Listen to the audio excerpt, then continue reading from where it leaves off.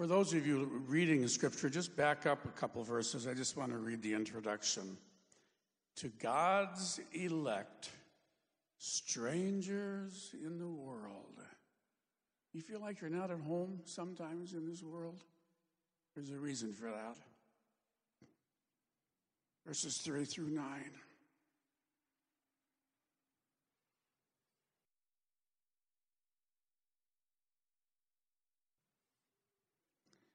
Praise be to the God and Father of our Lord Jesus Christ.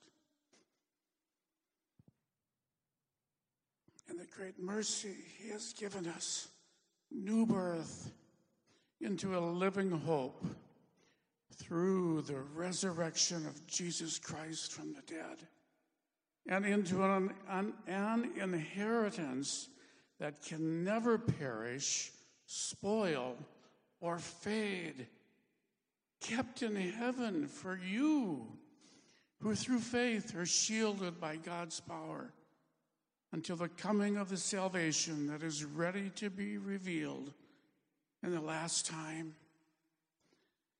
In this you greatly rejoice, though now, for a little while you may have had to suffer grief and all kinds of trials, these have come so that your faith, of greater worth than gold, which perishes, even though refined by fire, may be proved genuine and may result in praise, glory, and honor when Jesus Christ is revealed. Though you have not seen him, you love him. And even though you do not see him now, you believe in him and are filled with an inexpressible and glorious joy. For you are receiving the goal of your faith, the salvation of your souls. Bless this reading, Lord, of your inerrant word. Amen. What a passage of Scripture. And what a day today. As we started out really early in the morning, there were some of us that gathered up in the youth room, quite a few. Wonderful service led by the youth, and Sam Carlson gave the message. I think we're going to have Sam speak again. I really appreciate that. Sam, where are you? There he is, right down there. There's a good word, Sam. And then we have our bellies full of pancakes and all sugared up, ready to go here. So Easter was the greatest event that has ever happened. I mean, we celebrate Easter every Sunday, don't we? First day of the week, the victory that he's given us over death, over sin, over Satan, and his presence. I mean, it's the focal point of history because it's his story. And all of history is divided, right, into AD and BC because of this event. What makes it so special? Why is it such a big deal? Why will over 1 billion people celebrate Easter, or more accurately, Resurrection Day? I mean, the resurrection is so important. The Apostle Paul wrote to the Corinthians, if Christ didn't rise from the dead, he said this, your preaching is useless. He said, your faith is futile. The apostles were a bunch of liars, and you're still in your sins. And those who have died in Christ, they're lost. And Christians are to be pitied if Christ didn't rise from the dead. We might as well just go home and eat chocolate Easter bunnies and look for eggs and just shut the doors of the church if Christ didn't rise from the dead. The resurrection proved who Jesus was, and Jesus made some outrageous claims when he was here on earth. He said things like, I'm God. If you've seen me, you've seen God. Things like, I'm the only way to heaven. He said, I am the way, the truth, and the life. And then he said, I'm going to prove that. I'm going to prove that what I said was true by letting them crucify me on the cross, and I'm going to die for your sin. And then 3 days later, I'm going to raise myself back to life. And that's exactly what he did. He came back to life, and he walked around the streets of Jerusalem for a while, and people said, he's back, right? And the big issue, though, is so what? What are the implications for me 2,000 years later in Fargo, North Dakota? I mean, why should I even care? The Bible says there are some wonderful benefits from what happened at the cross and the empty tomb some 2,000 years ago. One of the verses that Brother Jim just read, 1 Peter 1:3. Praise be to the God and Father of our Lord Jesus Christ. In his great mercy, he has given us new birth into a living hope through the resurrection of Jesus Christ from the dead. A living hope. It's a great expectation because Jesus rose from the dead. In other words, it's good news. It's the gospel. Why? Because now we can know God's purpose for our lives, and we can know God's power in our lives. First of all, you can know God's purpose. Number one, God has a purpose for my life. We can know God's purpose and his plan, his reason for making us. God has never made anything that didn't have a purpose. You see a tree, and there's a purpose for it. You see an animal, there's a purpose for it. The very fact that you're alive means that God had a purpose in making you, in creating you. And I don't care what the circumstances were around your birth. Your parents may have not planned you. By the way, you should see that movie, Unplanned. Your parents may not have planned you, but you know what? God did. God planned you, and God knew just who would get together to form just the right genes to make you. Ephesians 2:10 says, for we are God's poem. We are God's workmanship, created in Christ Jesus to do good works, which God prepared in advance for us to do. So the Bible says that you were put on this earth for a purpose. He made you for a reason. Even before you were born, God designed you. And if you don't get anything else today, you were made by God and you were made for God. And until you understand that, life really is going to make that much sense. You see, life doesn't make sense without God. If there's no God, if you're just a freak, random accident, then your life really doesn't matter. You are worth nothing. You have no value. And if you die on the way home from church today, too bad. But it's really not going to matter anyway. The Bible says exactly the opposite. God thought you up before you were born. He made you for a purpose. He created you for a reason. You were created with a God-shaped hole in your heart. And I tell you what, nothing else can fill that hole except a relationship with God. The Bible says eternity is in our hearts. And we try to fill the emptiness in our heart with other things. We try possessions. If we just get a certain amount of money, then we're going to be happy. Or we try with popularity. If I can just get enough people to like me, then I'm going to be happy. And we try pleasure. If I could just travel around the world and experience, all these different thrills and get high and do certain things, then I'll be happy and I'll be fulfilled and I'll be satisfied. Or we try other people. If I just get married and this person will meet all of my needs. But you know what? There's no person who can meet all your needs. Only God can do that. And so many relationships break up, and you try to make other people do what only God can really do in your life. And there's that hole in your soul, and when we try to fill it with anything else, it just doesn't fit. Most of us spend our lives pretending that things, are better than they really are. We're pretty good at that.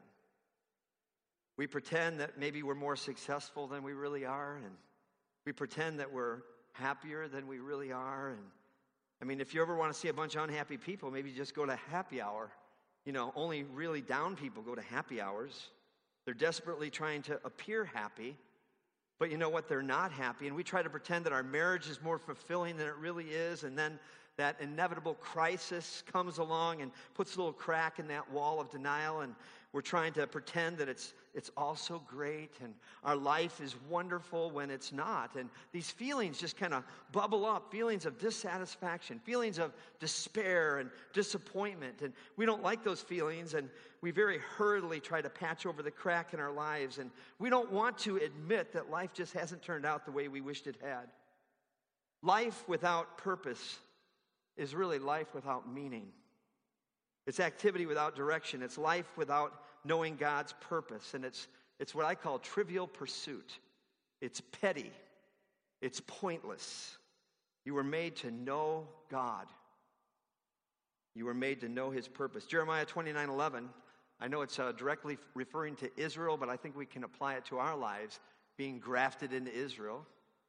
For I know the plans I have for you, declares the Lord, plans to prosper you and not to harm you, plans to give you a hope in the future. And then Romans 8:28. And we know that all things work together for good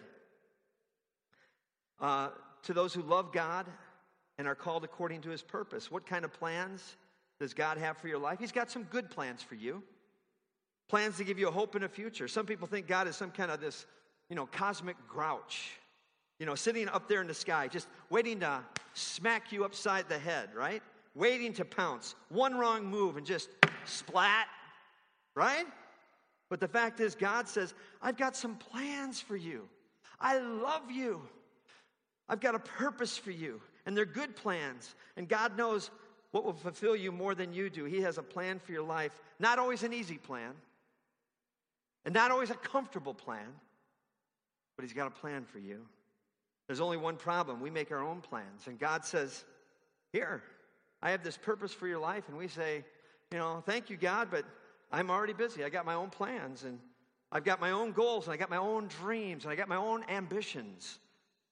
Thank you, but no thanks. We go out trying to fulfill our own plans in life, which inevitably causes all kinds of problems. And I think the main reason for problems in your life is you're following your own plans rather than God's plan.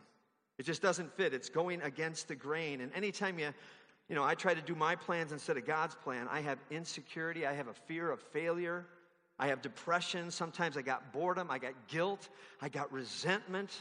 I certainly have stress. I'm not being what I was made to be. I mean, if you use a pencil as a screwdriver, it puts stress on the pencil, and it just doesn't work. And when you're not being what God meant for you to be, it causes all kinds of stress. So how do I discover my purpose in life? How do I discover what God put me on earth for? And that's kind of why we have church.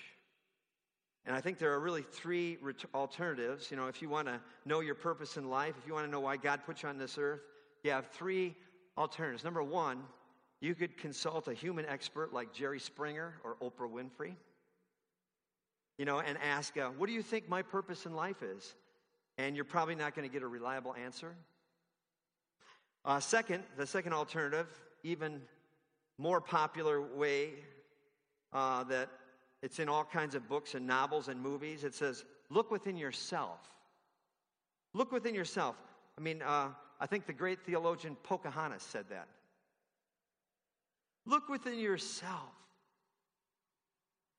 I don't know about you, but when I've had a major problem and tried to look within myself, I really didn't find an answer. I found more problems. And if the answer was in you, you'd have had the problem solved a long time ago. That one doesn't work. I think all that is like New Age nonsense. And it sounds so great. Look within yourself. You don't have the answers, and you know it.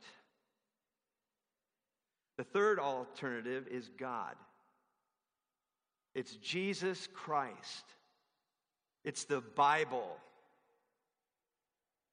There's only one place you can look, and that's to look to God, to look to your Creator, to look to your Maker, to look to your Redeemer, to read the owner's manual. That's a whole lot more reliable. You say, Dave, what about that old Da Vinci Code that came out about 10, 15 years ago? What about this new thing about Judas? They say maybe he was a good guy. Hey, the trustworthiness and the reliability and the truthfulness of the Bible has been under attack for a long, long time. And many United Methodists are attacking the Bible even this day.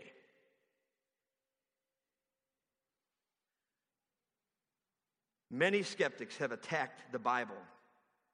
Many skeptics have attacked the Bible through history. The skeptics are dead. The skeptics are dead. God's word is still around. And I tell you what, it's like shooting peas at the Rock of Gibraltar. And someday, we're going to stand before God Almighty, and we're going to realize that Jesus Christ is alive, and that God is real, and everything that's written in the Bible is true. Every word of God is flawless. The grass withers and the flowers fall, but the word of the Lord stands forever. I think Corrie ten Boom said this. My wife has it in her sewing room. Look within and be depressed. Look around and be distressed. Look above and be at rest. So you can consult a human expert. You can look within. You can look outside yourself to God, to the Bible, to Jesus Christ, who is risen from the dead, standing at your heart's door, seeking an entrance. And you will only discover who you are when you finally discover whose you are.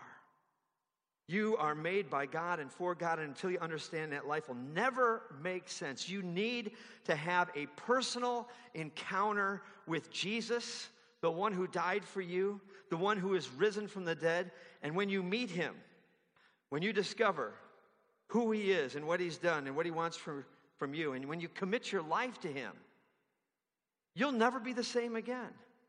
I've asked Kevin Eastland, where is he? There he is. Kevin, it's almost time. I've asked Kevin to share a little testimony. But when you meet Jesus, I tell you, when you meet Jesus, he changes your life. Amen? Can you say amen? Yeah, it's like grabbing a 220-volt wire. You're never going to be the same again.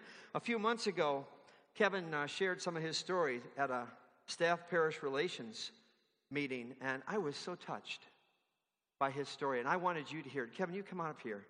You need to tell these folks some of your story and talk into the microphone so they can hear you. God bless you, Kevin. Lord, I thank you for this man. I thank you for Kevin. I thank you that you have touched his life, and he said an everlasting yes to you. I thank you for his story. Use it, Lord, to touch our hearts. In your name, amen. All right. This is a story of God's never-ending, relentless pursuit of each and every one of us. It is my dad's story of salvation. I first need to tell you a little bit about my dad.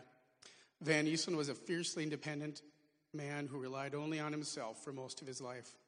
He was very stubborn. It was Van's way or the highway, as he used to like to say. If he did not want to do something, there was nothing you could do or say to make him do it. There was no compromising. He believed that God existed, but never gave himself over to him, or gave him much thought that I know of. Doing so would mean that he was not in control. But his life was a shining example of how God is always with us, even if my dad never saw it. At age 17, he joined the Navy and served 2 tours in Vietnam, receiving 2 Purple Hearts. During his second tour of duty, he was shot 18 times and spent 6 months in the San Diego Naval Hospital, sewed up with stainless steel wire. When he returned home, he had huge scars all over his body. He had a heart attack in his early 40s. He had 2 major strokes. He had kidney cancer, which required removal of a kidney and chemotherapy. He then had bladder cancer, which required surgery and more chemo. And there are many more times than I can even count that God was with him and kept him safe. I always told him that God must have a plan for you, Dad. I'm not sure what it is, but he has kept you safe and been with you through all these things. He always laughed, not in a mean way, but in a whatever kind of way. Now, my stepmom, Jeannie, is a woman of very strong faith. She had tried for years, along with her mom, to get my dad to accept Christ. But he always put up walls and shut down whenever they tried to talk to him. And I knew that I could not make him do it. Faith is a personal journey. So we prayed for him and prayed that God would soften his heart. He started getting sick at the beginning of February of this year. He went to the clinic, and at first they thought it was bronchitis, so they sent him home with antibiotics. Things didn't get better, and he was getting weaker, so he went back in on February 11th. They thought it may have turned to pneumonia, so they admitted him and started doing some tests to see what was going on. Around 3 p.m. on Wednesday, February 13th, my stepmom called and said it looked like he was doing a little better. They had taken some fluids from his lungs, and they were testing some nodules they had found. Not saying it was cancer, but they wanted to check it out. She said they would let us know the next day what the results were. She called me back less than an hour later. She had gotten a call from the oncologist. It was cancer. It was stage 4 lung cancer that had spread to his lymph nodes, and there was a tumor eating away the ribs on his right side. I asked her what the plan for treatment was, and she said there wasn't one. It was terminal. Not something you're ever prepared to hear. At the end of that conversation, my stepmom pleaded with me to talk to my dad and make him accept Christ. Her biggest fear was that he would not accept Christ and she would never see him again after he died. I told her that I would talk to him on Saturday when Missy and I were going to go down to see him, knowing full well that I would not be able to make my dad do anything he didn't want to do. I'm a children's leader in Bible Study Fellowship, and we have leaders meetings Saturday mornings. Our plan was to leave when I was done. During the meeting, I shared what was going on, and I asked them to pray for my dad and my family.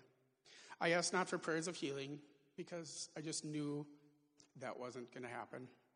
But I prayed for my dad's salvation and that God would soften his heart. On my way out the door to pick up Missy, one of the leaders gave me an Are You Sure pamphlet.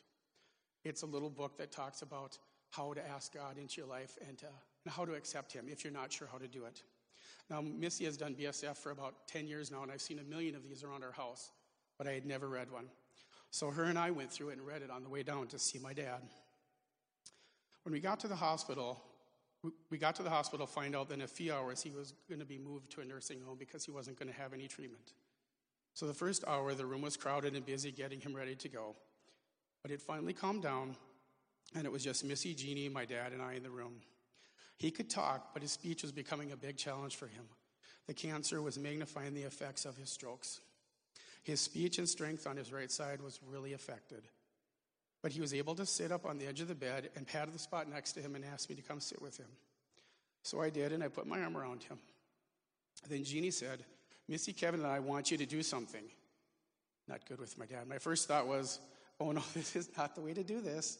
And I was not sure how this was going to go. But then she added, but it's something that you have to want to do. We can't make you. She asked him, are you ready to accept Jesus as your Savior? As clear as a bell, he said, I am. Then Jeannie said, okay, Kevin, we'll tell you how. So not much pressure there at all. And I'm so glad that we had read the Are You Sure pamphlet on the way up. He then folded his hands and bowed his head, something I'd never seen him do. He looked up to me and whispered, how do I do it?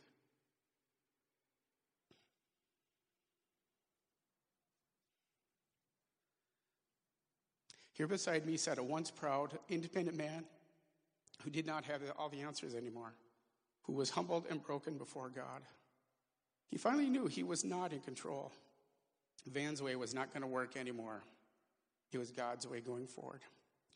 So I prayed and said that my dad can't talk very well, but I would ask him the questions and he would respond. I asked him, do you confess your sins to God, asking for his forgiveness, knowing that because of the death and resurrection of Jesus Christ, that your sins would be washed clean? He said, yes, I do. I then asked, do you accept Jesus Christ as your personal Savior? And in doing so, knowing that you have a place at God's table in heaven through his sacrifice? He said, yes, I do. He then opened his eyes, turned to me, and smiled. And you could see the peace wash over him. I told him that God had been knocking on his door for a very long time, and he finally let him in. It was the most pure, honest, and sincere thing I ever saw my dad do. And is the most precious memory I have of him. They transferred him to the nursing home shortly after that, and he was never the same. He went downhill really quickly. 4 days later, he was gone. I think it was the last thing he had to do, and when he was done, he was ready to go. I'm still grieving for my dad. I miss him terribly. But what happened that day changed my grief. I now have the hope and guarantee that I will see him again. I said at his eulogy that this was not goodbye, but it's see you later. And that brings me more comfort than I can ever explain. It will be hard to go on without him, but I know he's in a better place waiting for me. So for those of you who have people or loved ones in your life that have not accepted Christ, have faith that God never gives up on them. He will fight for them to the very end. It is never too late. So don't give up on them. Continue to pray for them and talk to them about Christ and salvation. Trust that he can do miracles in their lives like he did for my dad. And for those that are unsure of your faith, God is waiting for you. You are precious to him. When you hear him knocking at your door, open it and let him in. You have nothing to lose and everything to gain. Thank you.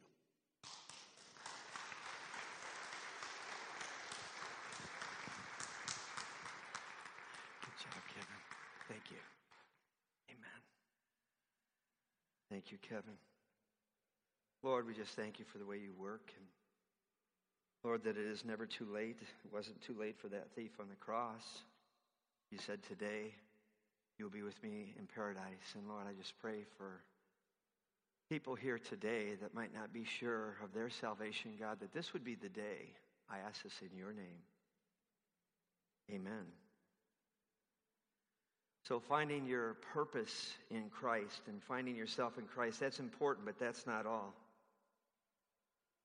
You not only need a purpose to live for, you need power to live on. God not only has a purpose for my life, God has power for my life. In Ephesians 1, it says the same power that raised Christ from the dead is available to each and every one of us. And the reason you need power to live on is because life is tough. You know, nobody coasts through life. Nobody has it easy all the way through life. I mean, there are always bumps and bends in the road, and you don't put your life on autopilot and kind of cruise through it. It takes some energy, it takes some effort and stamina, it takes power, and you need a power to live on and a purpose to live for. And there are two kinds of power you need in life. You need power to control things and the energy to get through things. Your personal power probably peaked the first month of your life. At that point, the entire world revolved around you, and you weren't even fully aware of it. But anytime you made a little whimper in the first month of your life, all these big adults came and they rallied to your attention, and you were fed and you were burped and you were changed and you were cuddled and rocked and you were given attention. And in your infantile mind, you figured out, hey, this works. When I cry, I get attention. That's called power. And as you grew up, two things changed. Two very awful things changed. One, the world got harder. And two, people stopped paying attention to your whimpering. And part of growing up is realizing how much of your life is really out of your control. But human nature wants to control things anyway, and we try to control the uncontrollable all in our own power. And how do you know when you're doing that? Well, you're tired all the time. You're fatigued all the time. You get emotional fatigue, physical fatigue, spiritual fatigue. It's interesting in our culture, since we like to control things in America, the terminology we come up with for this chronic power shortage in our lives, this personal energy crisis. We say, well, I'm all worn out. I'm just played out. I'm stressed out, burned out. I'm run down. I'm used up. I'm bushed. I'm exhausted. I'm frazzled. I'm burned out. I'm run down. I'm used up. I'm bone weary. I'm dead tired. I'm on my last leg. I'm at the end of my rope. I'm about to come unglued. I'm ready to throw in the towel. Regardless of the phrase you use, I think it represents a power shortage. And why did God make life so tough? So we would depend on Him. So we'd learn to trust in Jesus. Jesus has all the power you need. Jesus demonstrated that He was God by showing His power while He was here on earth. He healed the sick. He has power over illness. He stilled the storm. He has power over nature. He brought Himself back to life. That's ultimately power over death. The good news is this. He says, I'm going to offer you the same kind of power if you'll get in right relationship with me. And the Bible says the same power that raised Jesus from the dead is available to you and me, and it's all wrapped up in the person, Jesus Christ. Power and purpose come from a person, Jesus Christ. And what kind of power does Jesus Christ offer you? He offers you the power to change your life, the power to change the unchangeable, those things that you'd like to change about yourself, but you really can't. You've tried, but you can't. You got habits, you got hang-ups, you got hurts that just keep messing up your life, and He gives you the power to let go of guilt, to let go of grief, the power to let go of grudges, that keep you stuck in the past and keep you from getting on with your life. He gives you the power to forgive yourself and the power to forgive others. He gives you the power to start over when you've really made a mess of your life and you feel like you've failed. He gives you the power to keep on going when you're discouraged and you think, I just can't take another step. And He gives you the power to become what you were always meant to be in the first place. That kind of power is available. Look at these promises. Philippians 4:13, I can do all things through Christ who gives me the strength. Colossians 1:11, being strengthened with all power according to His glorious might, so that you might have great endurance and patience. In other words, He not only gives you starting power, He gives you some sticking power. And then Isaiah 40, 28 to 31. Do you not know? Have you not heard? The Lord is the everlasting God, the creator of the ends of the earth. He will not grow tired or weary, and his understanding no one can fathom. He gives strength to the weary, and he increases the power of the weak. Even youths grow tired and weary, and young men stumble and fall. But those whose hope is in the Lord will renew their strength. They will soar on wings like eagles. They will run and not grow weary. They will walk and not be faint. You know, if you're tired, you just need to get plugged into the source. You know? Of course you're tired. You've been trying to handle life all on your own power. No wonder. How do you get that power? By beginning and developing a relationship with Jesus Christ. One of the great themes of the Bible is this: God made you to love you. You were made as an object of his love. He is passionately in love with you. He's head over heels about you. One guy wrote a book called Crazy Love. He's just crazy about you. God made you to have a relationship with you. And it's just mind-boggling that the creator of the universe would want to have a relationship with me. But he does. And that's why he sent Jesus Christ, so he could die for my sins, so I could see what he's like and get to know him and relate to him. So how do you get to know God? Not through religion, not through rituals, not through regulations, and not through rules. You get to know God through relationship, a relationship with Jesus Christ. And I tell you what, that is what the resurrection is all about. 1 Timothy 6:20 and 21 says, Timothy, guard what has been entrusted to your care. Turn away from godless chatter and the opposing ideas of what is falsely called knowledge, which some of you have professed. In so doing, have wandered from the faith. Another version puts it this way: some people have missed the most important thing in life. They don't know God. And Kevin's dad almost missed it.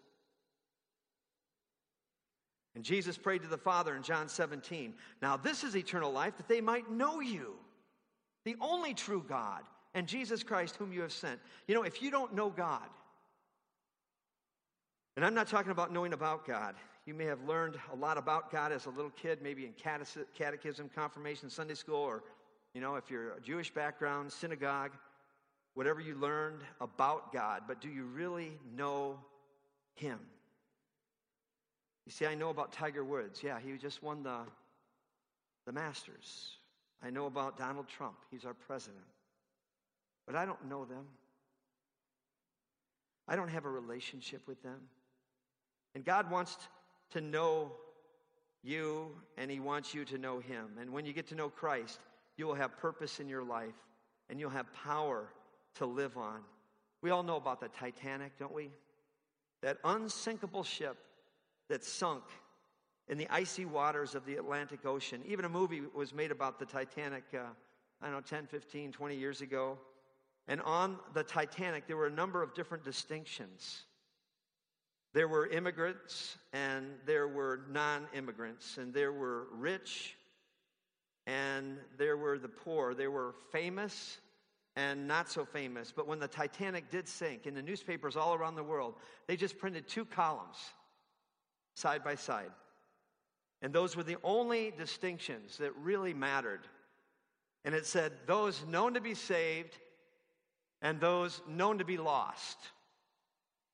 And these are eternal categories: saved and lost. Which list is your name under? Somebody said to me that the Titanic, it's a metaphor of the inevitability of death. We're all on the Titanic. We think we're unsinkable. You know, I don't know if you've checked recently, but the mortality rate in America is 100%. You know, we're all going to die at some time, just in different times. My mom just died December 27th this past year. And when somebody tells me he's terminal, I just say, hey, we're all terminal. Only a fool would go through life totally unprepared for something you know is going to happen. And one day you're going to stand before God and your life is going to end. And he's going to say, did you get to know my son Jesus? Did you repent of your sin and believe on the Lord Jesus Christ? Did you receive him into your life? Did you accept him? Did you trust his work on the cross and not your own good works to put you in right relationship with me? And on that day, the only categories that are going to matter are those known to be saved and those known to be lost. Did Christ save you? Or were you lost without Christ? One day you're going to stand before God, and it's not going to be a matter of whether you're rich or poor, whether you're educated or uneducated, or whether you're famous or not so famous. The bottom line is 1 John chapter 5. This is the testimony. God has given us eternal life, and this life is in his Son. He who has the Son has life, and he who does not have the Son of God does not have life. So do you have the Son?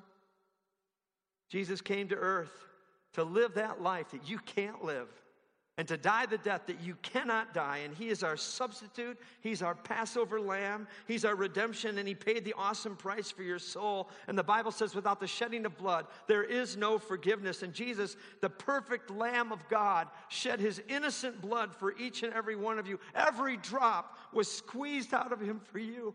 And he gave his life for you. And he spent it all for you to forgive you and to give you a purpose and a power and eventually even a place in heaven. And God wants you to learn to love him like he loves you. God wants you to learn to trust him. And in order to do that, you've got to know him. Have you ever cried out to Jesus, Jesus, I want to know you. Jesus, I believe you are the Son of God. Jesus, I believe you died for me. You rose from the dead, and today, through the power of the Holy Spirit, you're seeking an entrance into my heart. And the Bible says, whoever will call upon the name of the Lord will be saved. Those known to be saved, those known to be lost. There is no middle ground. It's like being pregnant. You're either pregnant or you're not. You're either saved or you're lost. You either have Christ or you don't. Where's your name, saved or lost? You know, in a crowd this size, Easter Sunday, I can almost guarantee you that every problem known to man is represented here. I'm certain that there are some people here today, maybe you're right in the middle of some kind of marriage trouble, maybe separation, maybe divorce. I'm certain that some of you have just buried a loved one. I know we just did. Kevin just did. The grave is still fresh. And the grief is still there. There are others having problems with their kids. There are others who would like to get married, and there's this ache in their heart, that's loneliness, and it just hasn't happened. And I know there are people here who are going through financial problems, and I know people who are facing health problems. The test hasn't come back, and I think some of you are just scared to death. And I know people who are questioning, what am I going to do about my career? Should I go to this school or that school? Where am I supposed to live? Should I move? There are people here dealing with stress and guilt and grief, and there are people hiding things here. You are hiding things that you are ashamed of. I have no doubt about that. But I want you to know that Jesus, he cares about all that kind of stuff. He really does. But all that stuff is nothing compared to eternity. Saved, lost. Heaven, hell. 5 seconds after you die, where will you be? Jesus is saying, you know what? If you just put me first, if you would just quit going your own way, and if you would come my way, if you would just fall in love with me, if you just seek first my kingdom and my righteousness, I'll take care of all that other stuff. I'll give you purpose. I'll give you power. And ultimately, I'll give you a place in heaven. There will always be problems. There will always be pressures. I mean, that's a promise from Jesus, trials and tribulations. In this world, Jesus said, you're going to have some tribulation. But take heart, I've overcome the world. Jesus, hope of the nations, we would sing. Not only is Jesus the hope of the nations, he's your only hope. He's your only hope. Would you bow with me in prayer?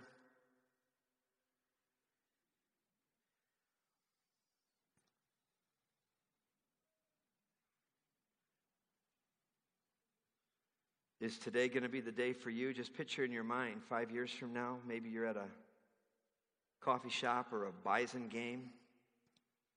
When there's a break in the action, the person you're with asks you, what circumstances or events led you to faith in Christ? And maybe you'll say, it was at a Sunday service, Easter morning at Calvary Church, April 21st, 2019, that I started to get serious with God. And I didn't really change overnight, but as I look back, I can see my attitudes and actions have changed, and my hunger for the Word of God has increased, and my love for God is growing, and I've noticed that I have purpose, and I have a power I never had before in spite of circumstances. Wouldn't that be something if you gave your life to Christ today? I mean, for real, for serious. Maybe you would like to pray in your heart a simple prayer of salvation and commitment, something like this. I'm sorry, Lord. I've been going my own way, doing my own thing. Jesus, you have not been first in my life. I've broken your perfect law. I've missed the mark. But Jesus, I understand that you love me, that you are the sinless Savior, Son of God, who died on the cross for me, that you rose from the dead, and you're standing at my heart's door seeking an entrance right now, and you want to live in my heart through the power and the presence of the Holy Spirit. And I believe you are the Son of God. So please, Jesus, come into my life. Please forgive me. Please lead me. Thank you for loving me. I want to know you. I want you not only to be resident in my life, but to be the president of my life. You are my only hope. In Jesus' name, amen.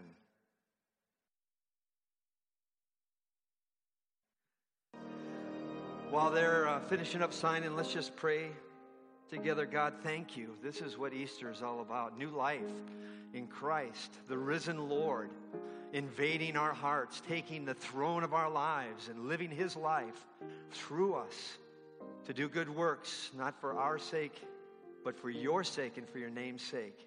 So I pray, God, that you would seal any commitments that have been made.